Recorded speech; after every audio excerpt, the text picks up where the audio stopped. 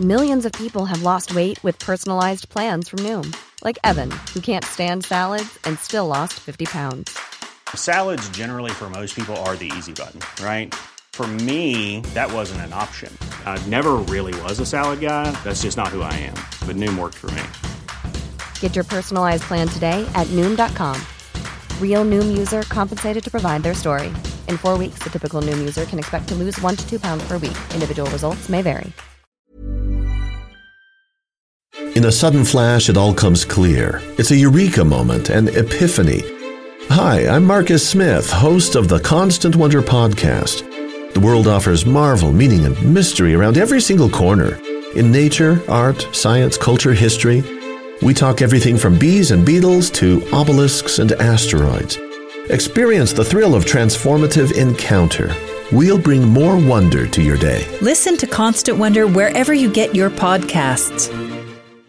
Just before you listen to today's episode, this is a quick message to remind you that if you like what you hear, you can help support History Hack, which is run entirely by volunteers, using our Patreon account. There are links on all of our episodes, or if a subscription is not your thing, you can also now drop us a line on Ko-fi, which is just the equivalent of buying us a drink. So if you hear an episode, you like it, and you want to chip in just once, then you can do that too. Thank you. Hello and welcome to History Hack. It's Monday morning, and because we don't like doing anything easy at all, what have we done to ourselves this Monday morning, Zach? Oh, we've only gone and scheduled another shitload of recordings, all on periods that we don't really know about or understand. Beginning with one where we literally, there's not even, apart from that totally awful King Arthur film, I can't even think of a film we could have watched for this one. No, and that King Arthur film is, let's not even go there because it's that bad that we'll just end up riffing and ranting on that for the next We'll probably hour. Find out that that's 200 years out as well in this. That's how bad we are on this period. What are we talking about?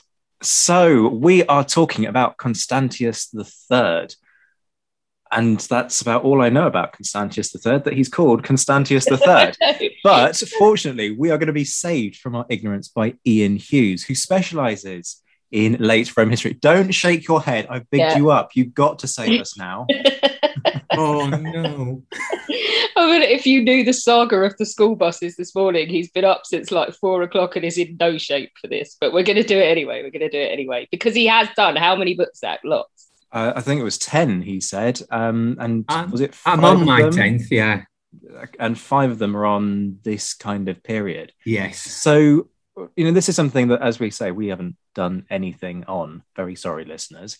But Ian is a man to go to on this. His books include biographies of Belisarius. Yeah. Probably ruined that pronunciation. Belisarius apparently was the last Roman general.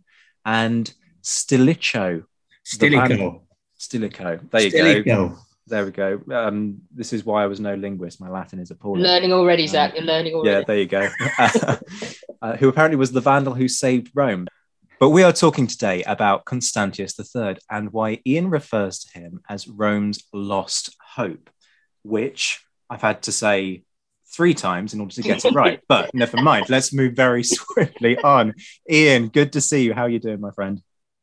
Very tired. But don't blame me if my brain doesn't work. I love it. Basically, it's 11 o'clock in the morning, but in Ian's head, it's more like 5 in the evening. He's ready to shut down and pour a drink at this point. Let's start with an easy one then and get you into the groove. Right. This is interesting because Zach and I are obviously, we've seen Gladiator. We know all about the might of Rome and that, but already from what you're telling us, this has ebbed away, hasn't it? So from what I understand at this point, it's so weak, it's divided in 2, and the eastern side is run from Constantinople and the western side is run from Rome, and all of the Vandals, and I think we'll get to Visigoths, won't we? And we'll get to other barbarians, so non-Romans, a threat to the Roman Empire. So they're having to appease them by putting these generals in. So this is very far removed from sort of the mighty Roman Empire that we're probably used to hearing about, isn't it? Yeah. Stilicho was half Vandal, half Roman. His mother was a Roman, his father was a Vandal. There was a coup in the Western Empire by a barbarian general, unsurprisingly. Theodosius, the Eastern Empire, led a campaign against this usurper, defeated him, and imposed his own son, Honorius, who was 10 years old, as the Western Empire. The idea was that Theodosius would rule both halves of the empire, but have his young son, Honorius, in the west and his slightly older son, Arcadius, in the east. Because Honorius was so young, he put Stilicho, who was married to his foster daughter, in control of the Western Empire, in effect, by making him Magister Militum, which is master of the soldiers. The idea then was that Theodosius would be free to go wherever he wanted. Unfortunately, a few months after the victory, Theodosius died, and it left a young boy called Arcadius on the eastern throne, a young boy called Honorius on the western throne, and Stilicho, this general. He was in charge of the Western Empire. But Theodosius had died in the west, and Stilicho said that Theodosius, on his deathbed, had said that he was in control of both halves. Of course he did. Yeah. So it's just an almighty mess from this point on. You get the sources saying several different things. It all depends upon which individual they support. It depends on who's winning. But fortunately for Stilicho, he had a gentleman named, Claudian is the modern variation of his name. And he wrote a load of panegyrics about Stilicho. So you've got all these in praise versions of Stilicho, but you very rarely get anything against him. Stilicho ruled, for use of a better word, in the Western Empire from 395 until 408. It was him that saved the Western Empire from any collapse at that point. He fought campaigns on the Rhine. But one of his first mistakes was that when Theodosius had invaded, he had used a large number of Goths in his army. These Goths had been invited into the empire after pleading for help under pressure from the Huns, who had just arrived on the scene. They'd been allowed in, they'd been treated badly, they had revolted, they had won the Battle of Adrianople, which is usually seen as one of the defining moments in the Roman Empire's collapse, because it meant that from then on, there was a group of Goths that were autonomous within the empire, free to do what they wanted in theory, but in practice subservient to the Roman Empire. Am I the only one who, every time a Roman historian mentions the Goths, I picture a load of teenagers clad in black with like black nail varnish and black lipstick running around destroying ancient Rome? Am I the only person whose head childishly goes there? Or with their headphones in, listening to stuff like Sisters of Mercy, you mean? Yeah. Yeah.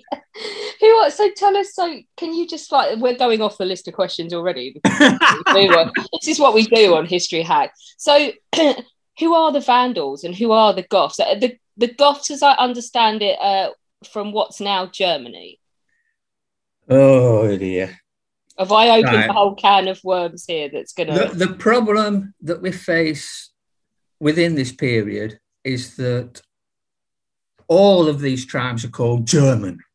Okay. And part of the reason for that is that a lot of the research into them was done in the late 19th and early to mid 20th century, when the German nation was just formed and was trying to find an identity for itself that it could trace back into the past. All of these tribes probably spoke a variation of a Germanic language, but then again, so is English. So you can't say that we are German, although we speak a variation of a Germanic language. They were all independent tribes from roughly the same region.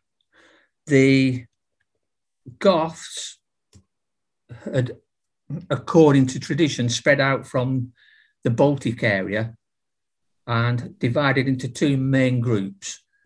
They usually call Visigoths and Ostrogoths, West Goths and East Goths. but that's too simplistic. By a long way, it's too simplistic. The Visigoths, we are talking about a group of peoples that for this earlier period are called Tuvingi or Tuwingi.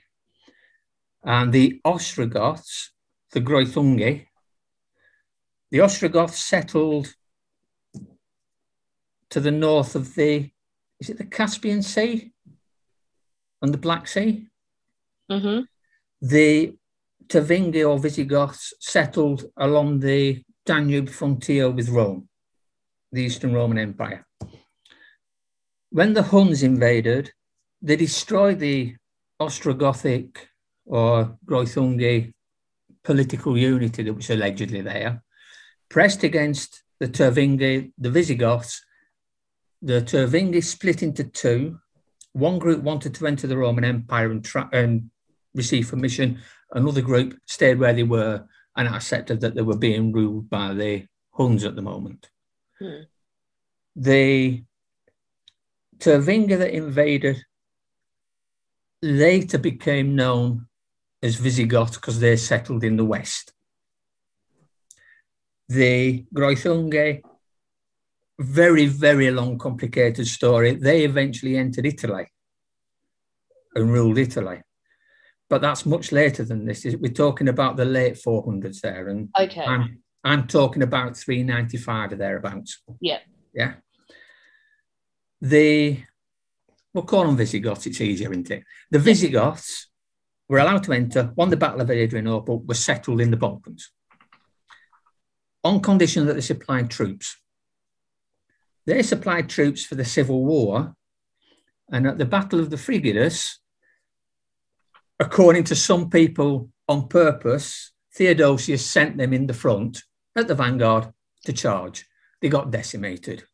They lost at least half of their strength. Other people like myself say it was just the nature of the terrain. They had no option. Stilicho's big mistake was that as soon as Theodosius had died, he dismissed the Visigoths. Right, you're off. Go home. You're not needed here. Which they saw as an insult. They'd lost huge amounts of men, and their leaders wanted some form of repayment for it, and he didn't give them any. And unfortunately for him, the biggest name that took part in this was a guy called Alaric. Alaric, on the way back to the east, in effect, rebelled. But it's too easy to see him as a barbarian commander trying to get something in the empire. He wasn't at this point.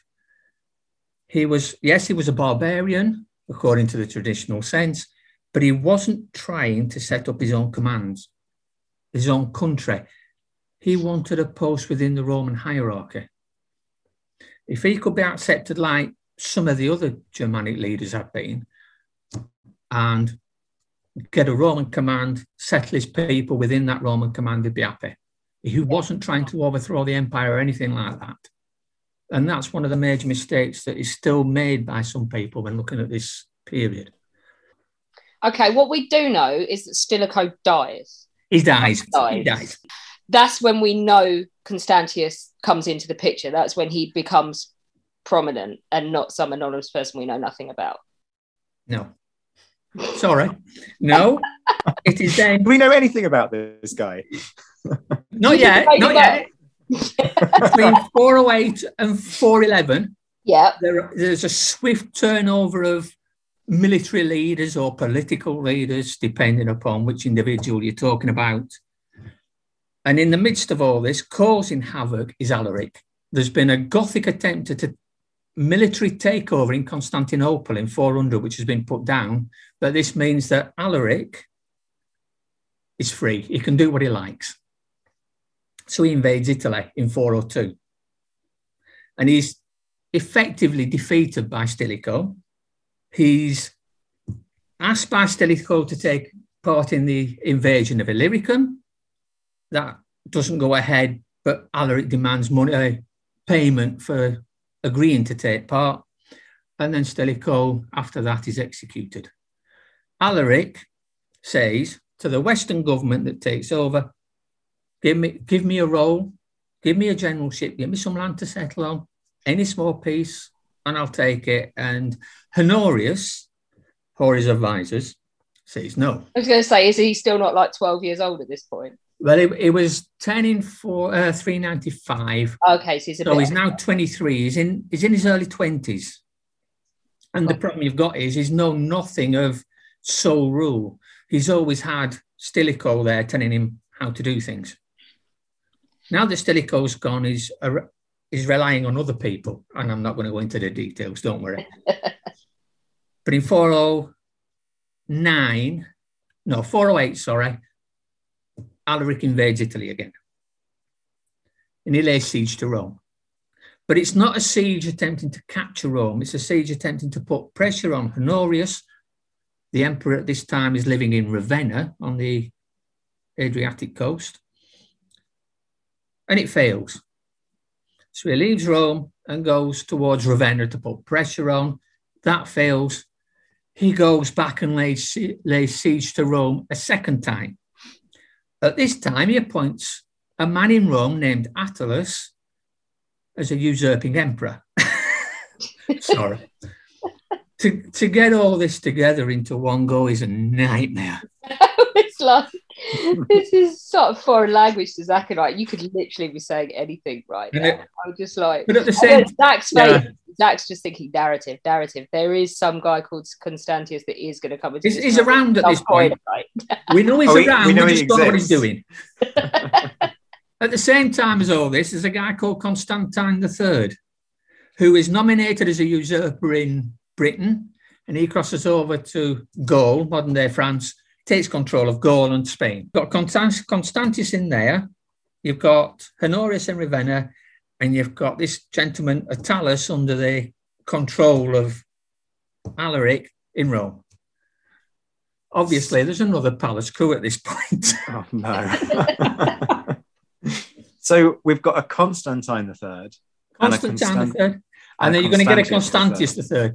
The biggest problem for me and for others at this point is that after Constantine the Great, who died in 337, Constantius, Constantine, Constans, a lot of the names are the same or repeated, and it drives me nuts. Yeah.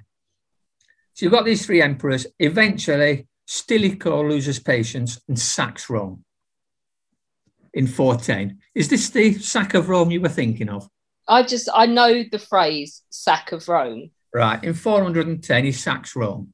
Right. This isn't a traditional type of sacking. This wasn't bursting in, climbing the walls, demolishing everything in your way. At this point, Alaric was still a Roman commander in effect under Attalus. Although he just deposed Attalus for political reasons, it gets worse. So he went into Rome, took as much booty as he could carry and left, and started travelling down south. Later in 410, he tries to cross over to Africa, fails and dies.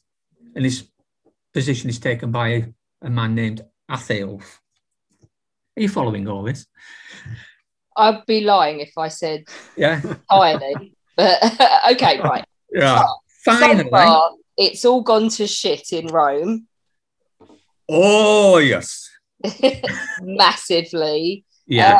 And I guess we've got a 23-year-old in charge that doesn't really know what he's doing because his mate's gone. And someone, here's a hint for you, Zach, someone is going to have to come in and sort this out, aren't they? Please tell me this is Constantius. Please tell me this is Constantius.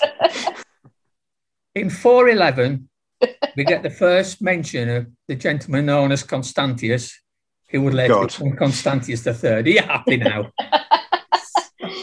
In 411, he takes control. And he does what most Roman leaders before have done. You don't worry about barbarian invaders. They can't rule the empire. They're not eligible to be emperor. You get rid of the usurpers.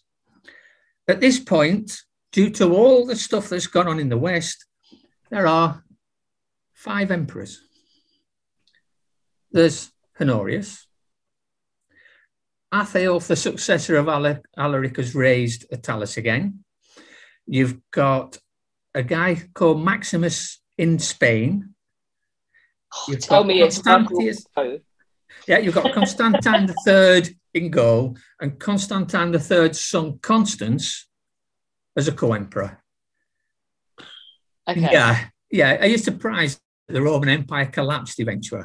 No, not at all. No. This is sounds the like year it's already of the collapsed. 5 emperors, isn't it? Yeah. This is another year of the fact. Everybody forgets about this period being so difficult. They concentrate on the year of 4 emperors in 69 AD.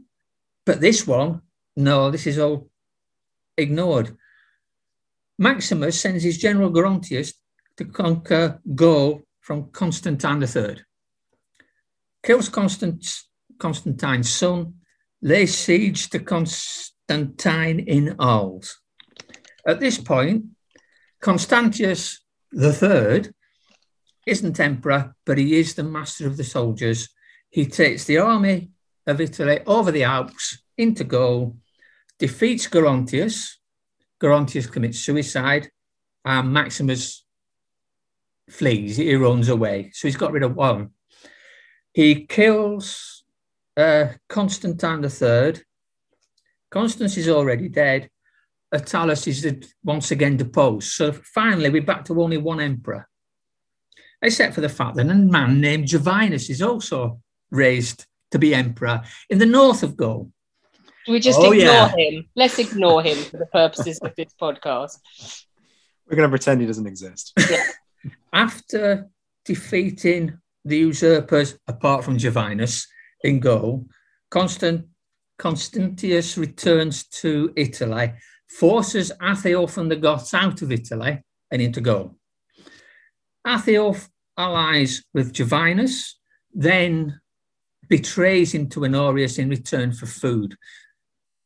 What you need to remember at this point is that the Goths are in effect a people. They have got thousands of warriors, but they've also got thousands of dependents. And during the turmoil between 408 and 410 in Italy, they've got thousands of runaway slaves in their number as well. They are so short of food, they want food from anywhere. Honorius agrees to supply food if they get rid of Jovinus. They get rid of Jovinus. Once again, there's only one emperor. We're down to one emperor.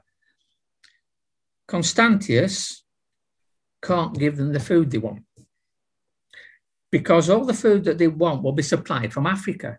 And a man named Heraclianus in Africa raises himself up as a usurper. Do you know what? That's it. From now on, I want to be known as Alex the Usurper. I feel left out. It's insane, isn't it? That is the cartoon right there. Yeah, Alex the Usurper. Alex the Usurper. Although I quite like it's all being rowdy Visigoths in the cartoon. It really isn't surprising. I mean, this would make Game of Thrones look bland. Yeah, it's insane. Heraclianus, he invades Italy and is defeated and killed, so be back to Honorius. And you'd be pleased to know that we're staying at Honorius from now on. And he's going to bring in Constantius to... He's going to be his new right-hand man. Yeah, Constantius is the new right-hand man. He's got the Goths out of Italy, he's defeated all of these usurpers. He's in a position of power now. He's capable of doing whatever he wants, in effect. But what he wants is Honorius' sister in marriage. Unfortunately, Honorius' sister, Galla Placidia, was in Rome when it was sacked by the Goths and has been captured by the Goths. Oh, bless her. That sounds like that name's awful. It sounds like an STD. It gets worse for you. Galla Placidia is captured by the Goths, by Alaric. Alaric dies. Alaric's successor, Athaeus, marries Galla Placidia. They have a son called Theodosius in Gaul. When you're ready to pop the question, the last thing you want to do is second-guess the ring. At BlueNile.com, you can design a one-of-a-kind ring with the ease and convenience of shopping online. Choose your diamond and setting. When you find the one, you'll get it delivered right to your door. Go to BlueNile.com and use promo code LISTEN to get $50 off your purchase of $500 or more. That's code LISTEN at BlueNile.com for $50 off your purchase.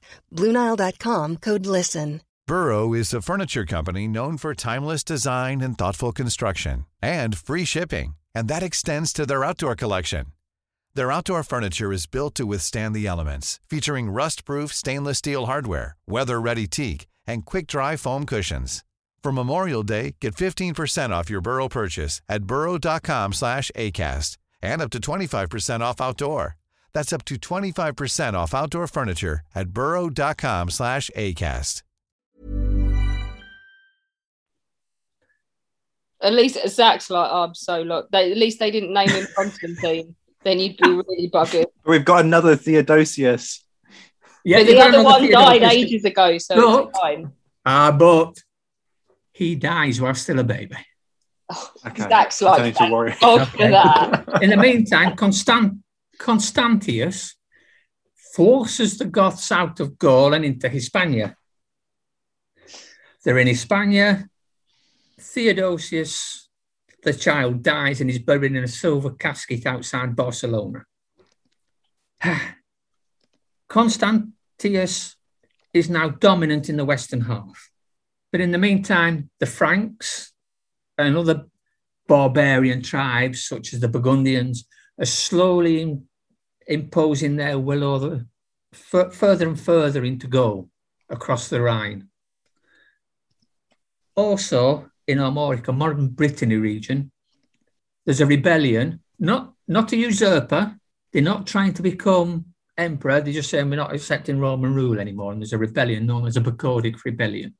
Eventually, Constantius manages to convince the Goths to attack the barbarians that are in Spain.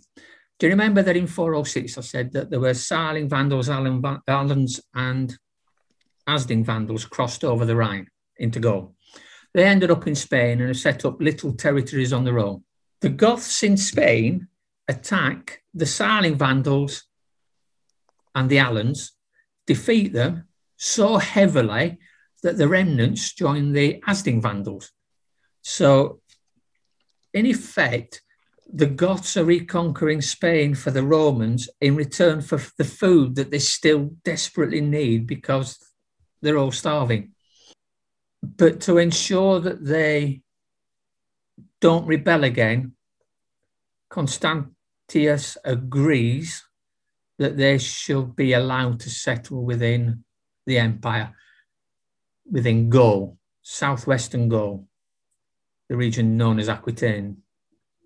In a sudden flash, it all comes clear. It's a eureka moment, an epiphany. Hi, I'm Marcus Smith, host of the Constant Wonder podcast. The world offers marvel, meaning, and mystery around every single corner.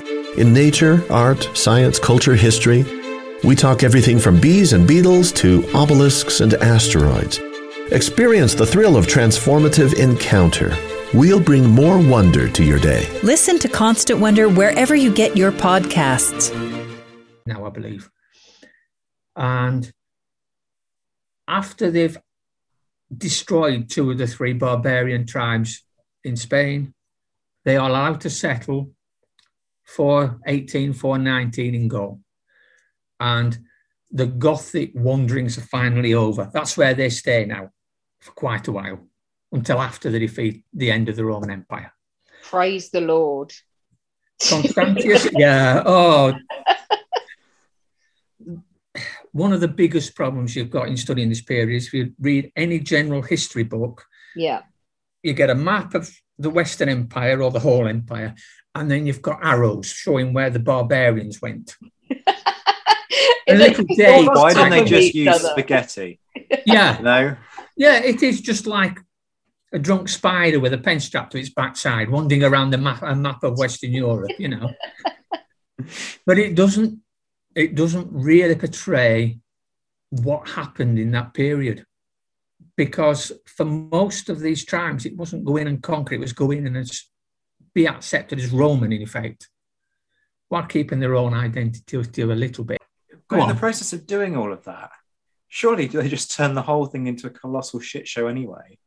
And therefore, because all of this anarchy seems to be different people kind of jockeying for position. Yeah. And different groups saying, I want to be Roman, I want to be part of this, or I want to have my own little, place where I can be me. And in the process, this whole thing of being, I'm not really getting the benefit of being Roman anymore, because there's no like centralized authority. There's no, like Alex said at the start, we're used to that whole kind of gladiator style Rome, height of imperial power. And at this point, it's like that meme where you've got the really hench dog, and then you've got the one that's sort of flat and dumpy. And Alex is looking at me like, what the hell are you on about? Surely you've seen this meme. Don't make me cut this out in the edit. It's insanity, isn't it? So he's taken care of the Franks, the Goths. It pushes the Franks back out. Yeah, it pushes the Franks back out. Yeah, the drunken got to upset that the Burgundians are in. He's settled the Goths in.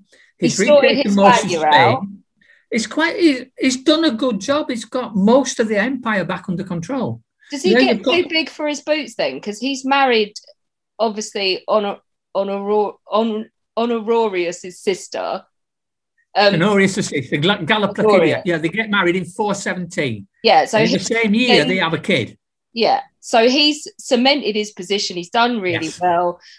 Do we know anything about, did this change him? Is there a little hint of him becoming quite smug? Smug? No. The few sources we have say that before this, he was generous, witty, clever, careful, determined to re-establish the Roman Empire in the West at its fullest extent. Once he's married Galla Placidia, which is not an STD. I know, I really apologise to that. Once he's married, we'll call her Placidia, it's easier. Yeah. Once he's married Placidia... Oh, she was lovely. Oh, if there's one thing she wasn't, it was lovely. He married Placidia and immediately started becoming greedy. Now, this is what the sources say. I don't think it's him becoming greedy. I think it's her saying to him, you need more money. You need to get their money. You need to get their money. Once he dies, the Western court is bombarded by petitions from people who've lost money to Constantius and Placidia. But I still think it's almost certainly under her. You've got to remember, this is a woman who married Athiel, a barbarian, had a kid with him. She then marries Constantius, apparently didn't want to. She couldn't stand him, but they had 2 kids. So there was some interaction between them. At least twice. But previous to this, Placidia had been raised by Stilicho and his wife, Serena. And when Stilicho was executed, Serena, his wife, was living in Rome. When the Goths attacked, the Romans decided that there was a worry that Serena would ally with the Goths and allow them entry. So the Senate decided that realistically they'd like to kill her. But they asked Placidia, should we kill your, in effect, stepmother that's been looking after you? She said, yeah, go on, Garrotta. This isn't a shrinking vial that we're talking about. This isn't some poor little woman carried around the empire by these naughty Goths. This was a woman. She knows how to survive. She's a survivor and then some. Eventually, her and Constantius' son, Valentinian, oh, please let me be getting the name right. I'm so tired. She becomes the regent for her son. Yeah. But that's later. At the present... We're in 417 is the present for us at the moment. Yeah, at the present, she's just married Constantius. Constantius has started pushing back in the north of Gaul against the Franks. He's retaken America. He's retaken most of Spain. He's in the ascendant. He's the big man to be friends with. Nobody's going to convince Honorius that this man is not worthy of the position, unlike the earlier ones. So he's in the ascendant. And between 417 and 420, he re-establishes control. The Goths know their place. They're not going to rebel. They are happy settling down rearranging things in the southwest of Gaul so that they can live as farmers and as lords over the farmers, if that makes sense. But so he's basically doing what should have been done at the very beginning, which was be nicer to the Goths and then they won't kick off. It's difficult because if you're seen by the Senate and the people of Rome as giving in to barbarians, you've lost all your authority. Mm. The only reason why he has got the political power to do it and settle the Goths sorted into Gaul is, one, he's married. The Eastern Emperor's sister is now part of the imperial family. And two, he's used the Goths to defeat other barbarians. No Roman soldiers have died in the retaking of Spain. And this is something that's always been lauded. This is something that's always been applauded by the important people in Rome. And at the present, in 417, due to the lack of money, due to the lack of recruits for the Roman army, these people are becoming important again. It's no longer an emperor sat on his throne telling everybody what they are definitely going to do. He's having to work. Well, Honorius and Constantius are having to work in collaboration to a certain degree with the Senate in Rome. Otherwise, they don't get the troops.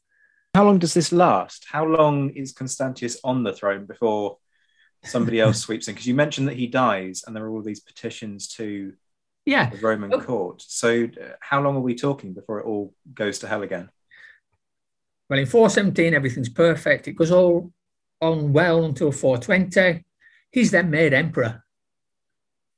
He's not happy about being made emperor because all of a sudden he's got to deal with all the court etiquette and all the stuff that's going on in Ravenna and Rome, whereas realistically he wanted to be out in the field with his armies doing his own thing. But he develops pleurisy. Constantius isn't one that's overthrown by a rebellion or a palace coup. He dies of natural causes. And this is why he's... Isn't it? That he's not off. He's not off. He dies of pleurisy. Yeah. For anybody out there who doesn't know what pleurisy is, it's a membrane. There's two membranes between your lungs and the chest walls.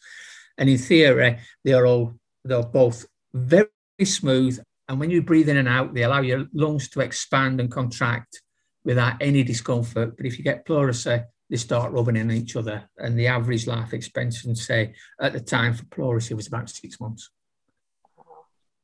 And he died 7 months after being crowned emperor of pleurisy. So do we think that Rome might have fared better if he'd had longer? It's always hard to say. It's if, innit? If this happened, would something have changed? Yeah, but if that happened, something else would have changed as well. And you have to go down a rabbit hole branching out in thousands of different routes. If he would have survived, the problem would be that when he was made emperor by Honorius, the Eastern Empire refused to accept his nomination. So, according to the sources, again, he was planning a campaign against the Eastern Empire. The chances are his campaign against the Eastern Empire would have been limited to the retaking of Illyricum and the source of all the troops that he needed. Manpower at this point in the Roman Empire, especially in the West, was a problem, not because there weren't enough people, but because there were a large number of individuals in the Roman Senate who, because of everything that had happened in the previous 2 or 3 centuries, now control vast amounts of land. And we are talking vast. But also they had control of the vast amounts of manpower needed to run that land. And they refused to allow any of that manpower to be taken into the army to defend the frontiers. It's dumbness in the extreme, surely, because if you're not going to allow some of that manpower to be used to defend the empire, then that land is open to attack by people. Well, also, they were exempt from taxation. This is starting to sound a little bit feudal, isn't it? It's starting to sound a little bit feudal, but it's also a little bit modern, if you think about it, because during World War I and World War II, there were estate managers in England who refused to release workers, if at all possible, for the front. And even today, the richest people pay the least tax because they can afford to buy the financial advisors that tell them how they can offset things against other things and reduce their tax bill. And it's just the same in late Rome. Sorry to bring it modern. Trying to bring it back into a plane that we understand. So, Constantius, how do we kind of situate him within the wider history of Rome? Is this kind of the calm before yet another storm? Is this just the point at which everybody kind of collapses into, okay, let's all take a breather, and then, oh, Constantius is dead, and they pick up again? Where does it kind of sit in the longer trend? Well, in order to answer both of your questions, if it had survived and reconquered Illyricum, as he was planning to do, it is quite possible that the entire history of the Western Roman Empire would have been different. That he didn't survive. And what happened instead is that the remnant of the barbarians in Spain were ruled by a man named Gunderic. And when he died, they were ruled by a man named Gaiseric. Before Gaiseric came to the throne, Honorius died of dropsy, edema. And there was then another usurpation of the Western throne, another civil war with the East. Probably the greatest drain on Western Roman manpower in this period was civil wars with the East. So there was another civil war. And finally, Valentinian III, who was the son of Constantius and Placidia, was placed on the Western throne under the guardianship of Placidia, who was not a shrinking violet. And there were three generals placed in control there: Felix, Aetius, and Bonifatius. There was a civil war in Rome. It all went to pot again before finally Aetius gained control. During that period, Gaiseric in Spain had said, enough's enough, we're getting out of here. He crossed to Africa, captured the North African provinces around Tunisia, that region. That was where the city of Rome got its grain from, and most of its money, and most of the landed aristocracy's resources were there. That's what ruined Rome. As soon as they couldn't afford to pay for troops, and as soon as they had to rely on somebody else for the feeding of Rome, they were stuffed. They were done. Aetius, who I've also written a book upon, he managed to keep it going from 433 to 455, I believe it was. And it's him that faced Attila the Hun and defeated him eventually. But Gaiseric, the Vandal who conquered Africa, he's the one that did the most damage.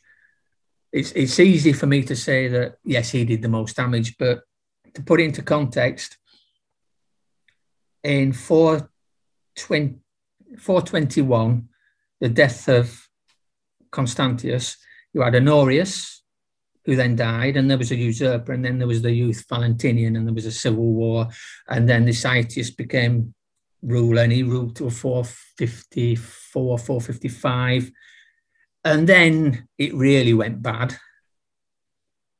In North Africa, from 429 to 477, Gaiseric was the ruler. He ruled for nigh on 50 years in Africa as the court in Ravenna and Rome just collapsed around its own ears. Have a cheered you up. This has been brilliant. Oh, I can see why they don't teach this in schools. You'd just lose the will to live, wouldn't you? Yeah, I've written, did I say 5 books on it or 7? I can't remember. Particular century and thing, yeah. I've written quite a few. Stilicho, Constantius, then Aetius, then a book on the patricians and emperors, it's called, that covers everything until the last Roman emperors deposed. That's 4 books. And then I've written a book on Attila and a book on Gaiseric. So it's 6 books. I'm sick of the 5th century Roman. You have done remarkably well. Ian, thank you so much for coming on to join us and try and educate Zach and I on something about which we know absolutely nothing. I think Chlamydia Lady needs a Netflix series of her own. She really does. She has got a couple of books about her. Yeah. But the problem you've got is that it's written by men about men, and Chlamydia is kind of a female. You'll know about this from dealing with Napoleonic Wars and earlier, and even World War II. It's all about the men, and the women are secondary. So she's secondary, so a lot of it's supposition. Ian, tell us, what's the book called? We put it in our bookshop so people can get hold of it. So it's Constantius III. Constantius III, Rome's Lost Hope. There we go. If you would like to sit down and digest this at a more manageable pace, and find out more about events that clearly were going to lead to the fall of an empire, because you just can't carry on like this, then do give it a go. Ian, thank you so much. Not a problem. And can I just apologise if any of the names or dates are slightly wrong in that talk? My brain has turned to mush. I think Zach and I can understand. I mean, we've had an hour of it and we're slightly shell-shocked. You've had 5 books worth, so well done. Yeah, thanks a lot. When our guests join us to talk about their work and their new book, the 45 minutes or so they spend with us is just a taster of all their efforts. So to this end, we have launched our very own bookshop on bookshop.org, where you can find our guests' latest and greatest books. You can support them, and you can support History Hack too. 10% of every sale via our bookshop supports the podcast and allows us to keep at it and bring you more amazing guests. You can find our bookshop at bookshop.org/shop/history hack, or just search on bookshop.org for us under the shops bit. Thank you for your continued support, and here's to your next great book. Normally, being a little extra might be a bit much, but not when it comes to healthcare. That's why United Healthcare's Health Protector Guard fixed indemnity insurance plans, underwritten by Golden Rule Insurance Company, supplement your primary plan so you manage out-of-pocket costs. Learn more at uh1.com.